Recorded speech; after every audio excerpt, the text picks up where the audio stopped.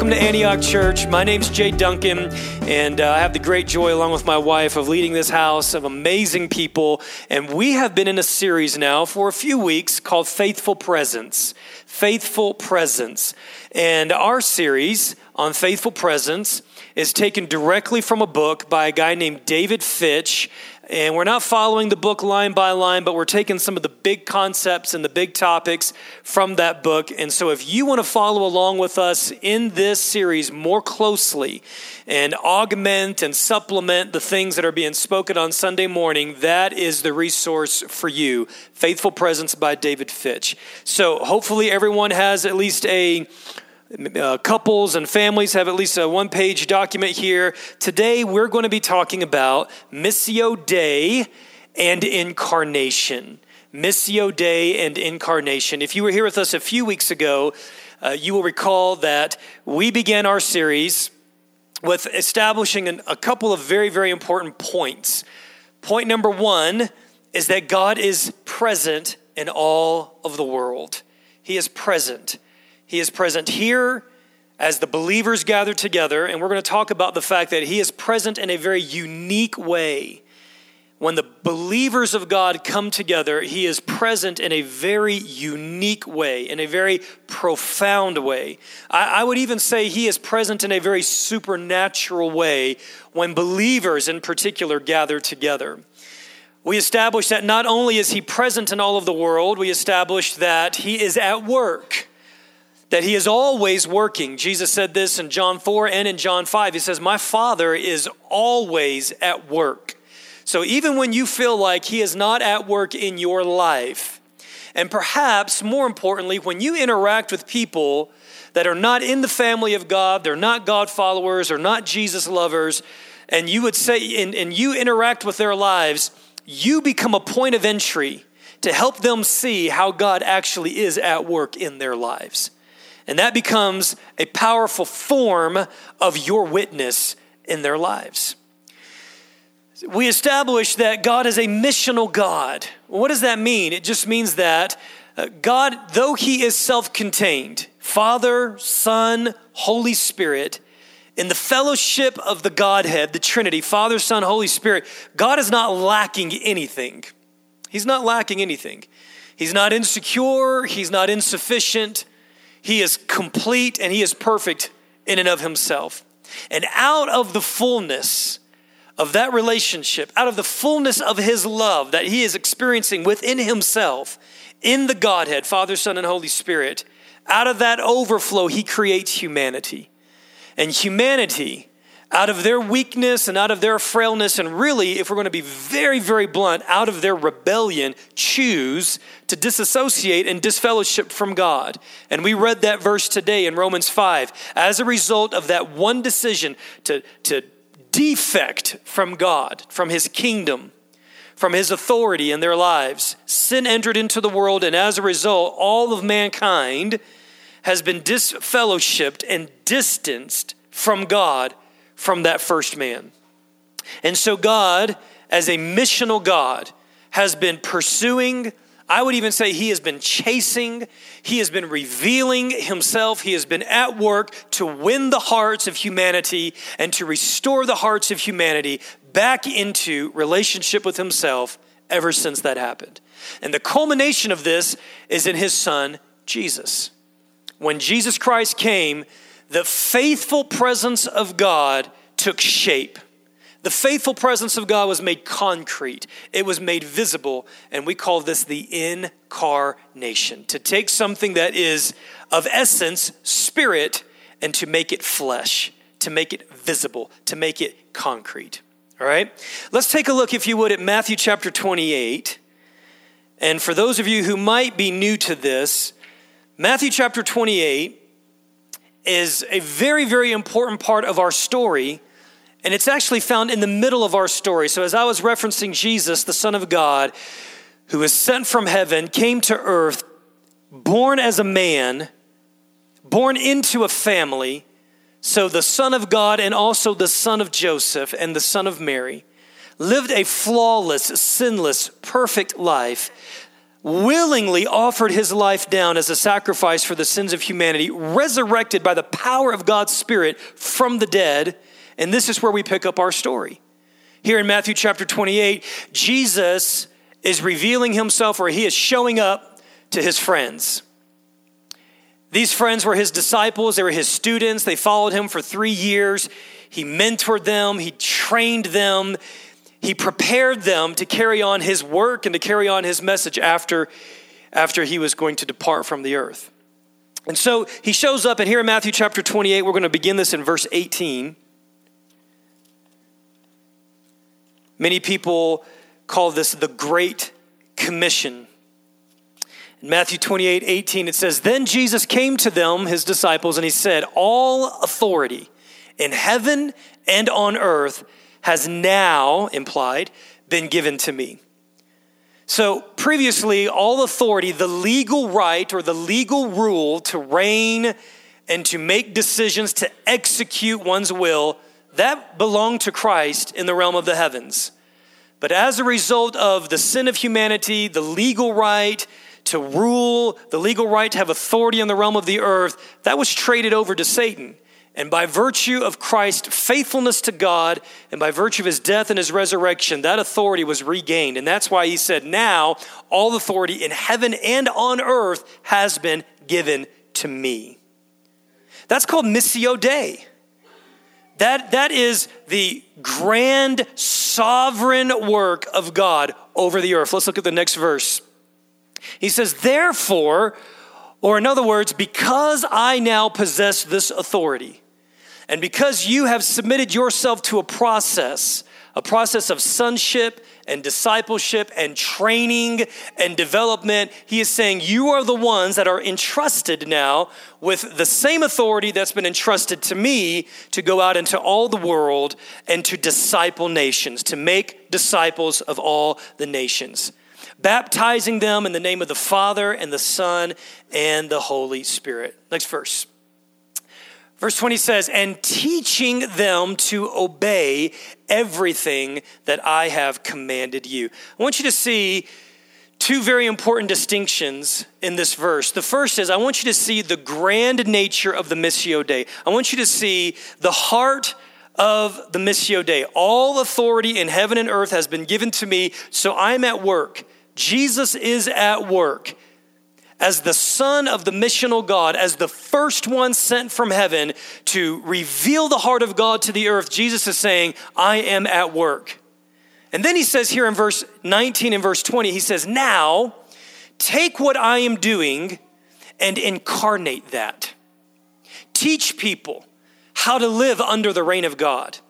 Teach people what it means to make this spiritual life flesh in the material world. Teach people the things that I have taught you. Teach people not just to be disembodied spirits, but teach them to make flesh the truth of the kingdom." So we see in these two verses, working together, we see the grand call of God, the mission of God at work in all of the world. And we also see Jesus is saying, here is how we live out the mission of God. We make it flesh in the lives of the people around us. If you look at your notes here at the top, I'm going to make a couple of distinctions here on Missio Dei versus incarnation. From a definitional standpoint, Missio Dei is the fact that God is at work and he's at work beyond the church. He is at work beyond the church. Now, we have the amazing privilege of participating with that work. And we have the amazing privilege of partnering with that work and making that work visible and making that work extend into the world. But God is at work beyond us. Here's what we need to understand. The mission of God does not necessarily begin with the church. The mission of God begins with the missional heart and nature of God in the Trinity. The church is called to go into the world and join with God in his mission. That's Missio Dei. What's incarnation? Incarnation is just as God has come into the world in Christ to be with humanity in everyday life, so too we are called to go into the world and to inhabit our location and to be with people. Again, to put skin, to put flesh, to make the way and the life of the kingdom visible. I heard a quote one time that says, "You might be the only Bible that someone else reads." Your life may be the only scriptures that someone else reads. And so when the world around us wants to know what it looks like to be a people of reconciliation, they ought to be able to look at the church and say, that is who God is. God is a reconciling God because God's people are always at work to reconcile people who are at odds in the spirit of humility, in the spirit of faithfulness, and revealing the heart of God in the very midst of conflict and division. We see this in the Sermon on the Mount. Blessed are the peacemakers, for they will be called the sons and the daughters of God. The world ought to be able to look at us and see what it looks like to forgive and to have a picture of the fact that their Father in heaven is not angry at them, that their Father in heaven is not mad at them, that their Father in heaven is not disassociating himself with them because he's just standing over them judgmentally. How do they understand that? They see that from watching our lives. And if we are the only representation that some people will have of who God is, if we become the lens by which the people in the world see God, the question that we have to wrestle with, the question that we have to get our hands around is, what is their view of God and how did it get formed? You know, when we take a fundamentalist approach and a religious right-wing approach to engaging with the world, guys, that affects the way people view God. And they see God as an angry, judgmental, black and white. And it's not that God doesn't have standards. It's not that those standards flow from the reality and the ethos of his character and his nature. But I'm here to say today that when people see our lives and they see the words that we post, they see the attitude and the spirit in which we engage them, that is coloring their view of who God is. And then some of them are saying, I want nothing to do with God. If you are the incarnation of God, I don't want anything to do with that. Missio Dei, the next line here, emphasizes the transcendence of God.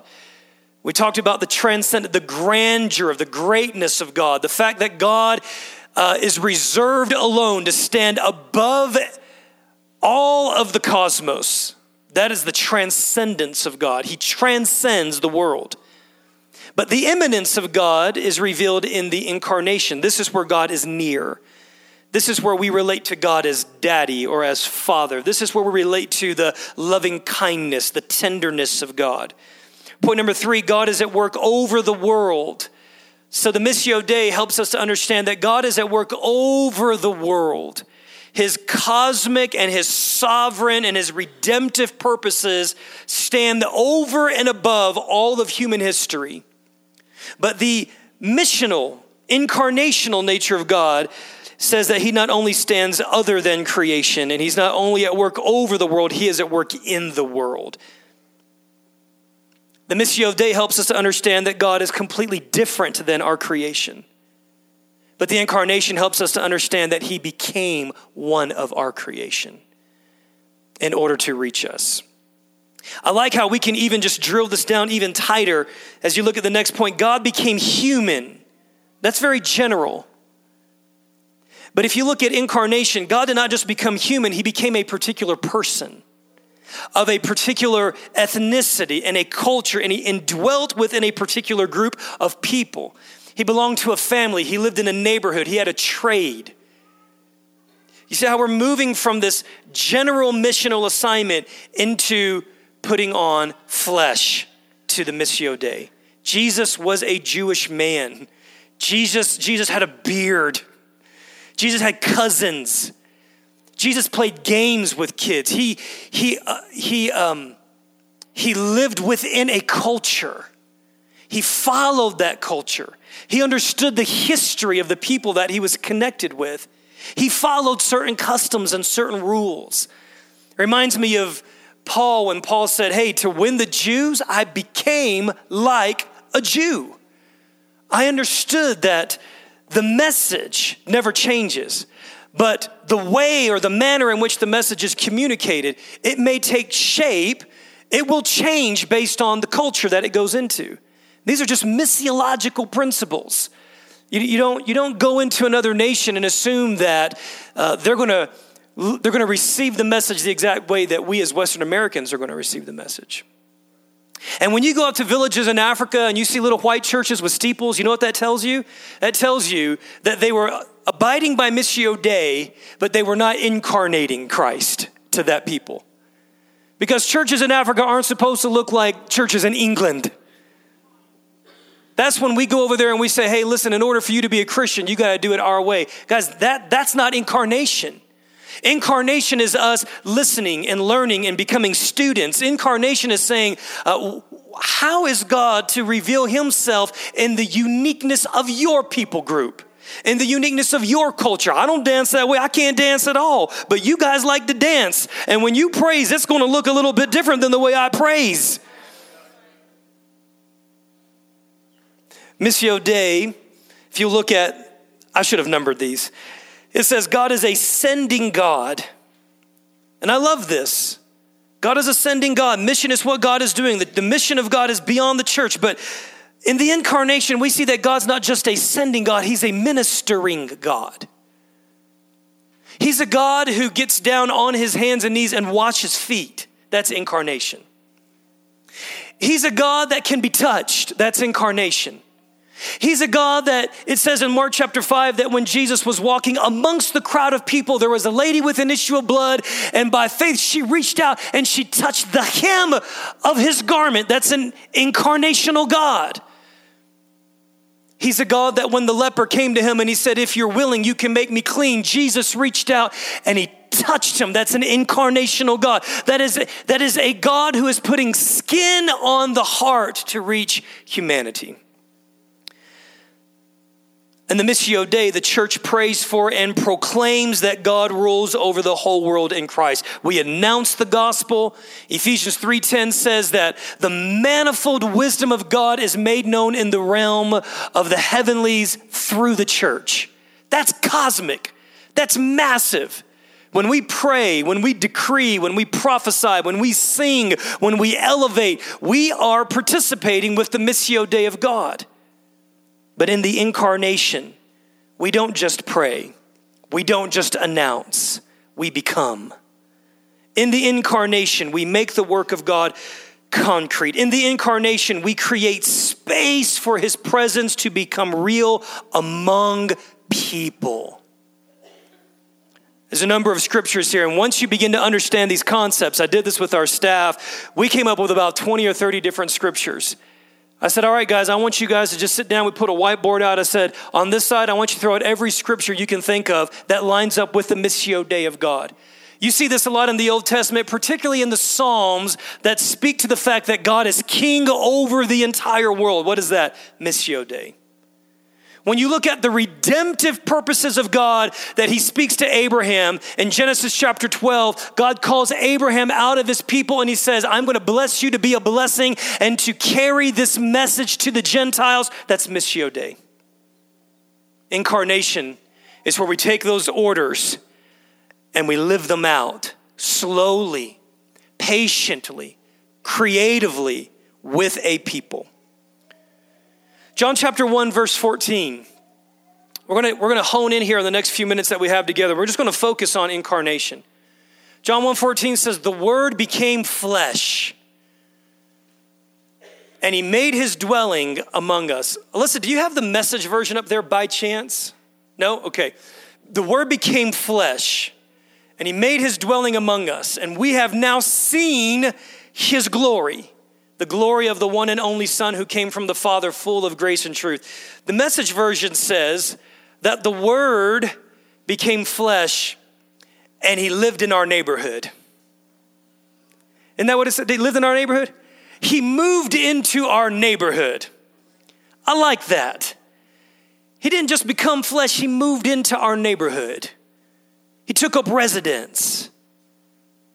We know where God's home is at through the church when the church incarnates the mission of God. Let's take a look at 2 Corinthians chapter 5. We looked at this verse a little bit earlier today, but 2 Corinthians chapter 5 talks about the Missio Dei and the incarnation of God together, and I thought it would be good for us to see this. We'll begin at verse 16. 2 Corinthians 5:16 says, "So from now on we regard no one from a worldly point of view. Though we once regarded Christ in this way, we do so no longer. Therefore, if anyone is in Christ, the new creation has come, the old has gone, the new is here." This is Missio Dei. This is the heart of God. This is the mission of God. The mission of God is to make the old new. And what is the old? The old is the corrupted cosmos. The old is the diseased order. The old is the divisiveness of humanity. The old is the racist structures. The old is the gender divisive structures. The old is all the effects of sin in the world. That's the old. The old is our animosity and anger against God, anti-Christ, anti-Bible, anti-family, anti-morals, anti-values. That's the old. He says, listen, my mission is to progressively do away with the old so that the new can come. Life, order, unity, reconciliation, redemption, hope, vision, passion, strength. That's the new. And that's the Missio Dei of God. Let's look at verse 18. All of this is from God. What is all of this? The work of God in the earth, the work of God in the human heart, in relationships, in families, in societal structures. All of this is from God who reconciled us to himself through Jesus.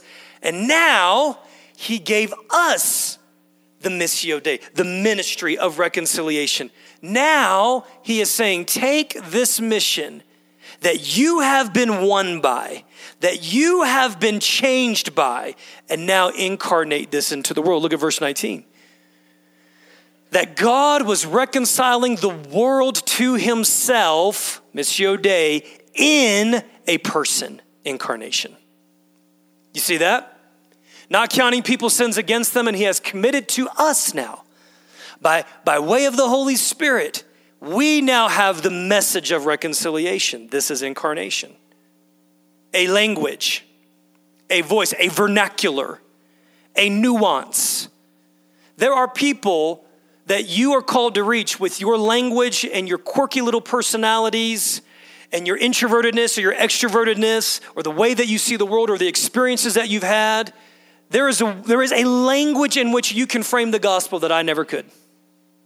There are people groups that you can reach that I will never even have entrance and access to. That's called incarnation. Last verse, my favorite one. We are therefore Christ's ambassadors.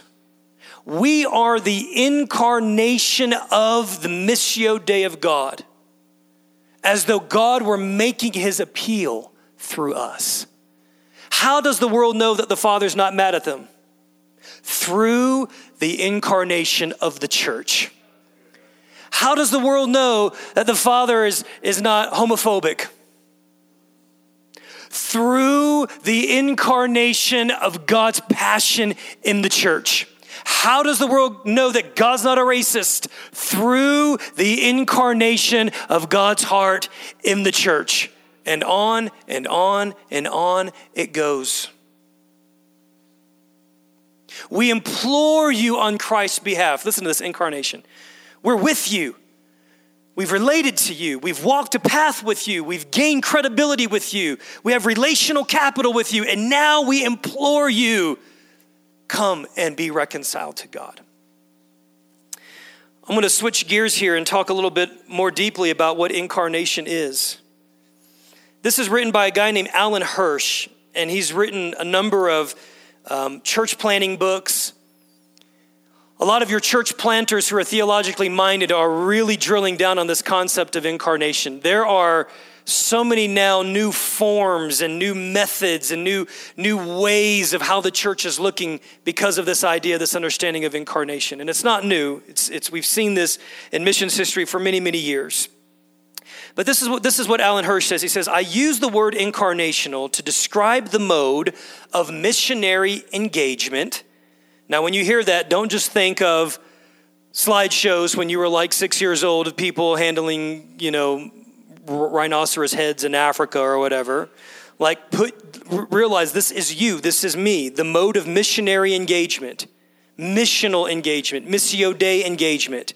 So I use the word incarnation to describe the mode of missionary engagement that takes its cue from the incarnation of God in Jesus. All that is simply saying is this missionary strategy has a theological rootedness. It is the incarnation of God in Jesus. If missional refers to our sentness, every one of us are sent. Every day when we wake up, we engage in the sentness of God. God came into the world in an act of profound identification with humanity as a whole and with a particular group of people. I want to say that one more time. God came into the world in a profound act of identification. Identification. You know what one of your greatest missionary tactics is going to be? And I realize some of this gets messy. Guys, listen, PhD scholars in missiology have been grappling with this for decades. How close is too close? How far is too far? Do we allow a Muslim to remain in a mosque after they come to know Christ? These are real deal conversations that are being had. But in a general rule, with all of our religious mindsets just taken off for 1 minute and just set down there, and when you leave, you can pick them back up if you want to. I'd recommend you not. But he says, God identified with a people. He identified with them. He identified with their personalities, with their interests, with their hobbies, with their laws, he identified with humanity in a particular people group. You see this a lot in youth ministry and college ministry. You see, how do we contextualize the gospel to reach young kids who love to skate? How do we do that? Because that is a mission field. How do we contextualize the gospel to kids who love to play video games or just kids who love to play sports? Well, if you're not a sports guy, well, you learn, you listen, you humble your heart. How do we contextualize the gospel to kids who like to read sci-fi fantasies? How do you do that? You become a student and you read sci-fi novels, hopefully the clean ones. And you learn the language and you learn how to engage with them on that level. I'm telling you guys, this is just parenting 101. It really is. All right. The fact that Jesus was in a neighborhood for 30 years and no one noticed says a lot about how God works.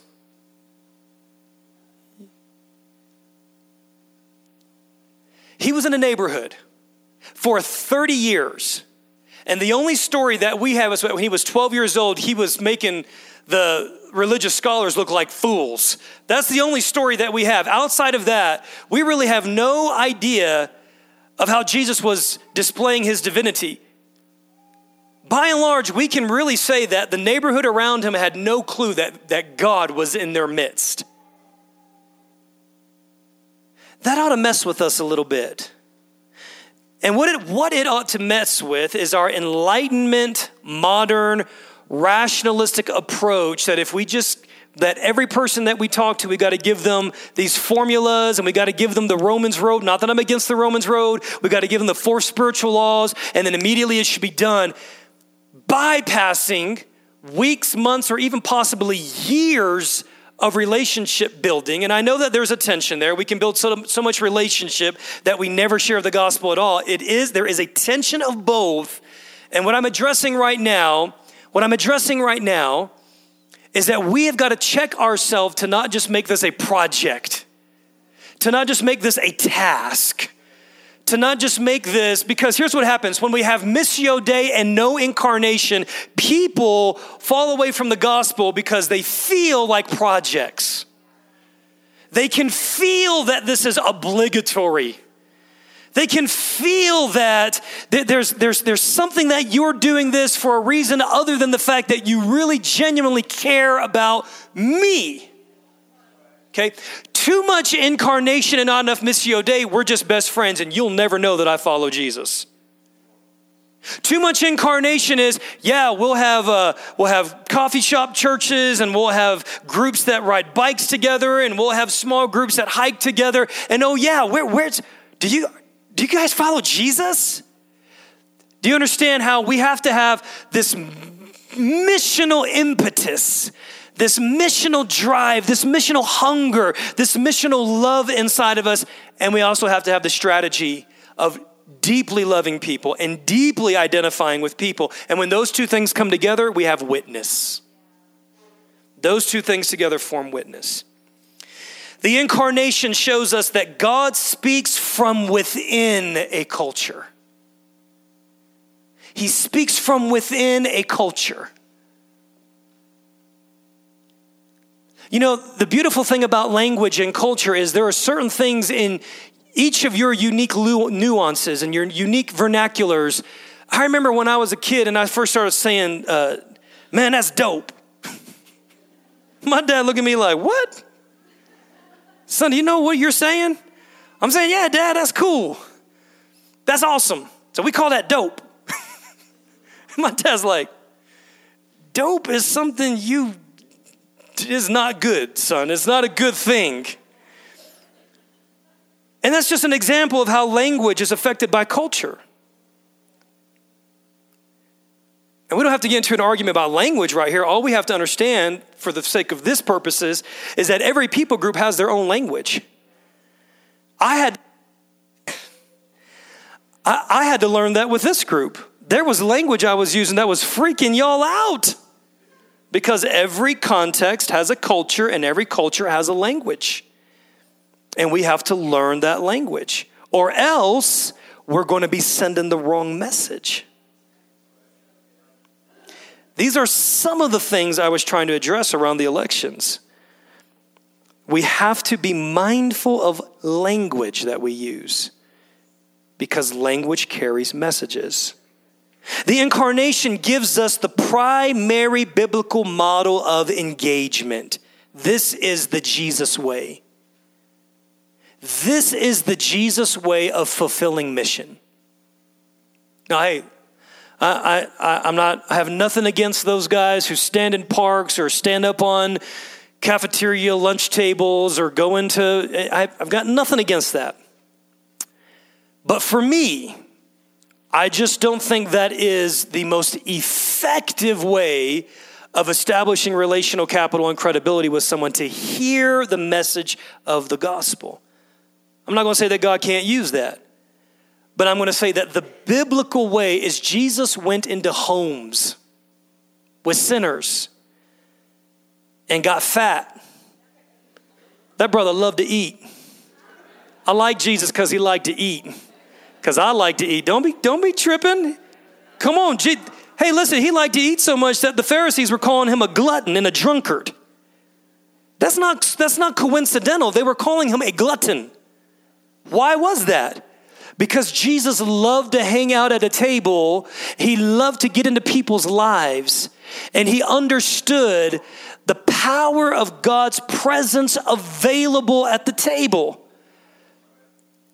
So let's talk here just for a second. Let's talk about what do we do with this? How do we flesh this out? I was hanging out with a buddy of mine a couple of weeks ago, and he says, this is exactly what I'm going to the mission field to do. I am going with the call of intentional living to build relationship with the people of Nepal and bring them into an understanding of Christ on their setting, on their terms, in a way and in a space that makes sense to them. So here's number one, just for some action steps. What do we do with this? Number one, take inventory. And what do I mean by taking inventory? Number one, take inventory of the people that are around you. If I had a whiteboard up here and I had a small group that we were doing this with, this would be great to do in life groups this week, by the way. And if you're not a part of a life group, you can take a look at the bulletin and find out where our life groups are, or take a look at our app. If you've not signed up on our app, which you can sign up for our app on our website. By the way, our app was very effective in getting men's to the men's meeting this Saturday. And by the way, the men's meeting this Saturday was amazing. So if you guys missed the men's meeting, we missed you, and we understand life happens, but man, get there next time because it was outstanding. I just threw in like 5 plugs right there. That was pretty incredible. All right, number 1, take inventory. Take inventory of the people around you. Take inventory of the condition and the state of the people around you. What does that mean? What does that look like? This is when David Fitch talks about tending to God's presence. What does that mean? It means learning how to put distractions away and pay attention. That's all the word tend means. And to nurture what comes out of that interaction, to cultivate it, to develop it, to build it. And then he says, we need to do that one with another. That's the power of the table. That's the power of the disciplines that we're going to talk about in the next 7 weeks. And when you learn how to pay attention to God and pay attention to others and how God is at work in others, you will begin being led by the Spirit in a way that you've never been before. We see this in John chapter 4. Read John chapter 4. John chapter 4, Jesus is sitting down at a well, and there's a gal getting water, and Jesus is tending to the presence of God, and he's tending to what's going on in this lady's life. He is aware. He's not just there because he's thirsty. He's not just thinking about how tired he is from the journey. And we learn later in John chapter 4, he's hungry because he's not eaten, but now he's not hungry because he's connecting with the mission of God.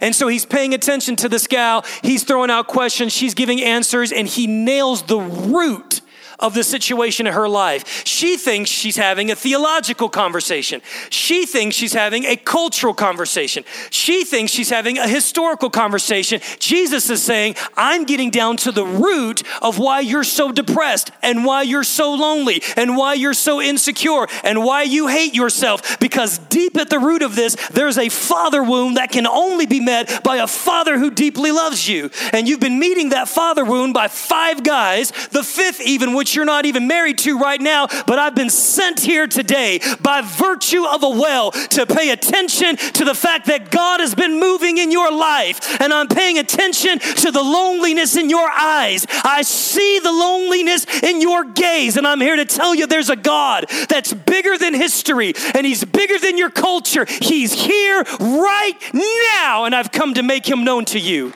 That is incarnation. That is incarnation. That is tending to the people that are around you. And listen, there is a well at your workplace, at your school. There is a well at the barista counter. There is a well at the checkout line. There is a well all around you. Every day there is a well waiting for you to encounter somebody there. Incarnation. Tending to the presence of God, paying attention. Take inventory of the condition and the state of the people that are around you. Do people look frustrated? Do they look tense? Do they look afraid? Listen, that's where you're supposed to step in close. You're not supposed to back up. You're supposed to step in close. God people step in close. Do you know why? Because God is waiting to step in close and reveal the closeness of his character to those people that are around you. Number 2, take inventory of the relationships in your life. In life groups this week, I want every single one of you guys to bring your journals or your smartphones, and I want you to write out names of people. Names of people that you have frequent interaction with, that you know that they are not living in the fullness of the life of God. Family members, friends, neighbors, co-workers. And listen, through this, you might even come to realize I've got neighbors next to me that I don't even know their names. That's an opportunity. That's what we call tending our garden. And listen, we don't have to tackle all of this in 1 week. This is a long journey. Write out that list and say, God, show me one person's name on this list that I'm supposed to do. Maybe you're supposed to text somebody, incarnation. Maybe you're supposed to write somebody a note, incarnation. You know what the beauty of the tablet and the beauty of the word is? It takes the infinite wisdom of God that is invisible in nature, and the logos, the wisdom of God, which is known as the logos, was written down so that we could understand it, so that we can see it. The logos became incarnation. Write a note, send a text. Take inventory, number 2, of your spaces. What do I mean by that? Every single one of us frequent certain places. I got a Thai restaurant that I like, and almost the entire staff knows who I am because I like that food. I'm like Jesus. I'm like Jesus. Jesus likes food. I like food. I'm just trying to be like, what would Jesus do? Jesus eats some Thai food. I got to get to know the donut shop a little bit better too. I'm just trying to be like Jesus and the barbecue joint and hey, oh Lord, help me. Places that you frequent, your neighborhood. Places that you frequent, coffee shops. Are there certain coffee shops that you go to? Sports classes. Christy and I, a while back, were faithfully attending a boxing conditioning class and got to know almost every person in there. I mean, when I go to play basketball, I always try to get the names of the people, and I try to get their number too if they're open to it. Hey, let's get together again. Let's play again. It's all a trap. It's all a trap. I don't care. It's a setup. Thank you. I don't care if we play ball together. I'm getting after your soul. I'm just using the entry point of basketball. I'm just using the entry point. You want to talk about guns? You want to talk about coffee? You want to go hiking? You want to go backpacking? Whatever it is, let's do it. Let's do it. It's an entry. It's a gate. It's a door into your heart. Playgrounds, schools, hospital, labor union halls, MOPS groups, homeless shelters, city halls, prisons, racial reconciliation village hall meetings, YMCA, protest march, community centers, construction sites, Super Bowl parties, March Madness, you name it. Take inventory of your places and your spaces. Finally, take inventory of your life situations. What do you love to do? What do you enjoy? What are your interests? What are your hobbies? What are your passions? Now listen, I am by nature, I like my alone time. I really like my alone time. I enjoy being alone. I enjoy being around people, but I really enjoy being alone. It's how I recharge. I like to think. I like to get quiet. Sometimes I like to just sit in a chair in the mountains with nobody around and just listen. I love it. I just get filled up by that. But at some point, it's not about what I like to do. At some point, I could pull up another chair with someone who either is growing in their relationship with God or doesn't know Christ at all. That's being incarnational. That is connecting with the Missio Dei of God. Take inventory of the things you enjoy doing. I've built a great relationship with some people in this church over football and barbecue. Do you know why? Because I like football and barbecue. And they don't really like, they like barbecue. One of them likes football. The other one, they're just there. But we have grown an incredible friendship. Why? Over our mutual interest and concern. Take inventory of those things and then be willing to cross the line to invite someone into that space. In 2 minutes, I'm just going to close with this. David Fitch talks about 3 circles. And he talks about, and when we talk about these 7 disciplines of the ways that we bring Christ into the world, or the ways that we reveal Christ in the world, these 7 disciplines, every one of these 7 disciplines are going to be spoken around the context of these 3 circles. Circle number 1 is what is very simply called a close circle, not a closed circle. In fact, if you look at your bulletin, you'll see these 3 circles. You'll see a close, solid circle. And what is the close circle? This close circle is the people of God. This is when you have people in your home. This is when you're having a Bible study, a small group, and it is comprised mostly, if not completely, of people that are followers of Jesus, able to carefully discern his reign and able to experience his presence in a unique way because everyone in the room has the Spirit of God inside of them and they are paying attention to what God is doing. That's the close circle. Not closed, close. Comprised of people that are close. Number 2 is the dotted circle. What is the dotted circle? The dotted circle is when you leverage your Christ community and invite people into that Christ community. Okay, so in the close circle, Jesus is the host. Do you see that? When you're in your small groups or when you are just hanging out with your friends, Jesus is there and he is actually hosting you. In the dotted circle, you become the host. And you're hosting your friends who know Christ, and you're also hosting your friends who do not know Christ. Here's the simplest way to do this. If you are watching the national championship basketball game, invite people who know Jesus and invite people who don't, and you have just created a dotted circle. The final circle is called the half circle. This is where you become the guest. And this is where the person who does not have faith in Christ and does not know Christ, they actually become the host. And this is where we see this in Jesus' life all the time. Zacchaeus is hosting Jesus in his home, at his table, on his terms. And Jesus is the guest entering into Zacchaeus' world. This is where we as Christ followers have developed such a relationship of trust with people that they now actually want to invite us into their homes. And in those moments, take the pressure off that you have to turn every conversation into a spiritual conversation.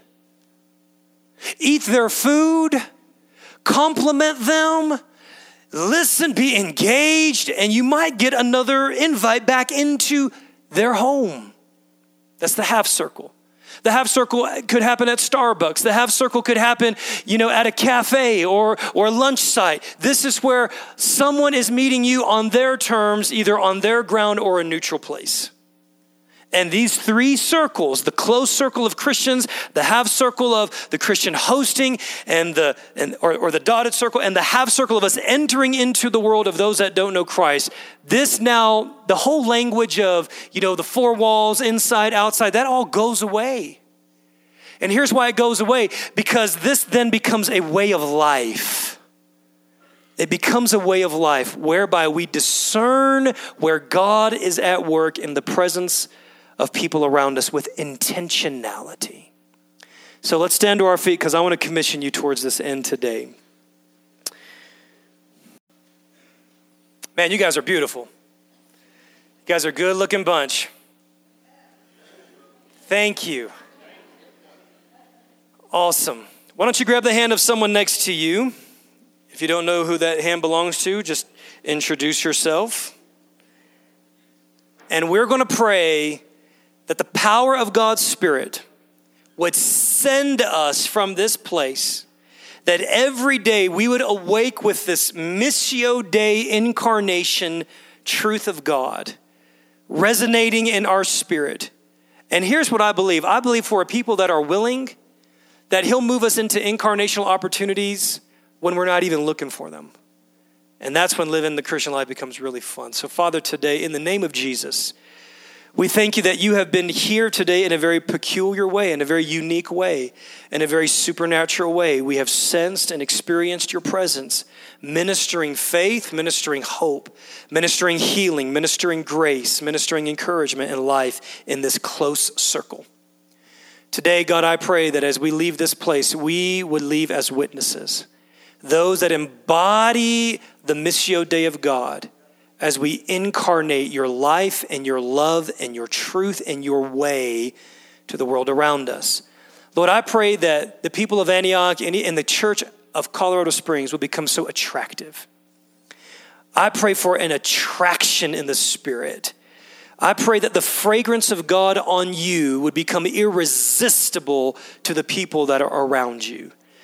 I pray that there would be a magnetic quality of God's Spirit at work in your life that you pay attention to and you leverage for the glory of God. I pray that relationship building and friendship making will become easier than it ever has before. I pray that engaging in conversations will become empowered by God's Spirit. I pray the gifts of the Spirit will be in operation in your interactions with the people that are around you. I pray for patience, I pray for perspective, and I pray for power of the Holy Spirit to be upon you as we are sent to be the church in this city, this week in Jesus' name. Come on, clap your hands to the Lord this morning, Antioch.